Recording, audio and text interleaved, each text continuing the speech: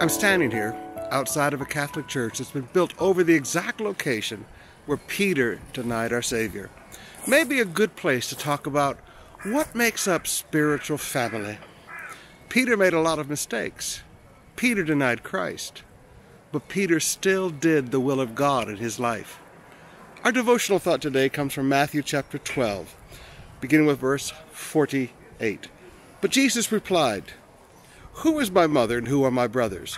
And stretching out his hand toward his disciples, he said, "Here are my mother and my brothers. For whoever does the will of my Father in heaven is my mother and my brother and my sister."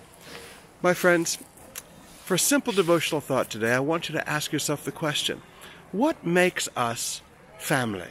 What makes us spiritual family? What makes us brothers and sisters? What makes us brothers and sisters of Christ? Is it just because we go to church? Is it just because we have the right doctrines? Does doctrine make us a brother or sister of Christ? Does doctrine make us family? Does Christian culture make us family? Or is it something far deeper than that? Brothers and sisters, Jesus said, "He who does the will of my Father." I ask you the question, in your everyday life, are you doing the will of the Father?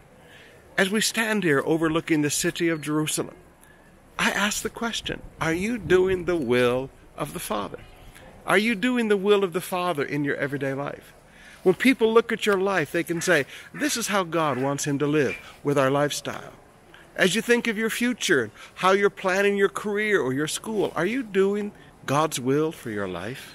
When it comes to your Christian service, are you doing his will for your life? Jesus said, here's my mother, here are my brothers, here are my sisters, those who do the will of the Father. Let's make sure every day of our life we're doing his will.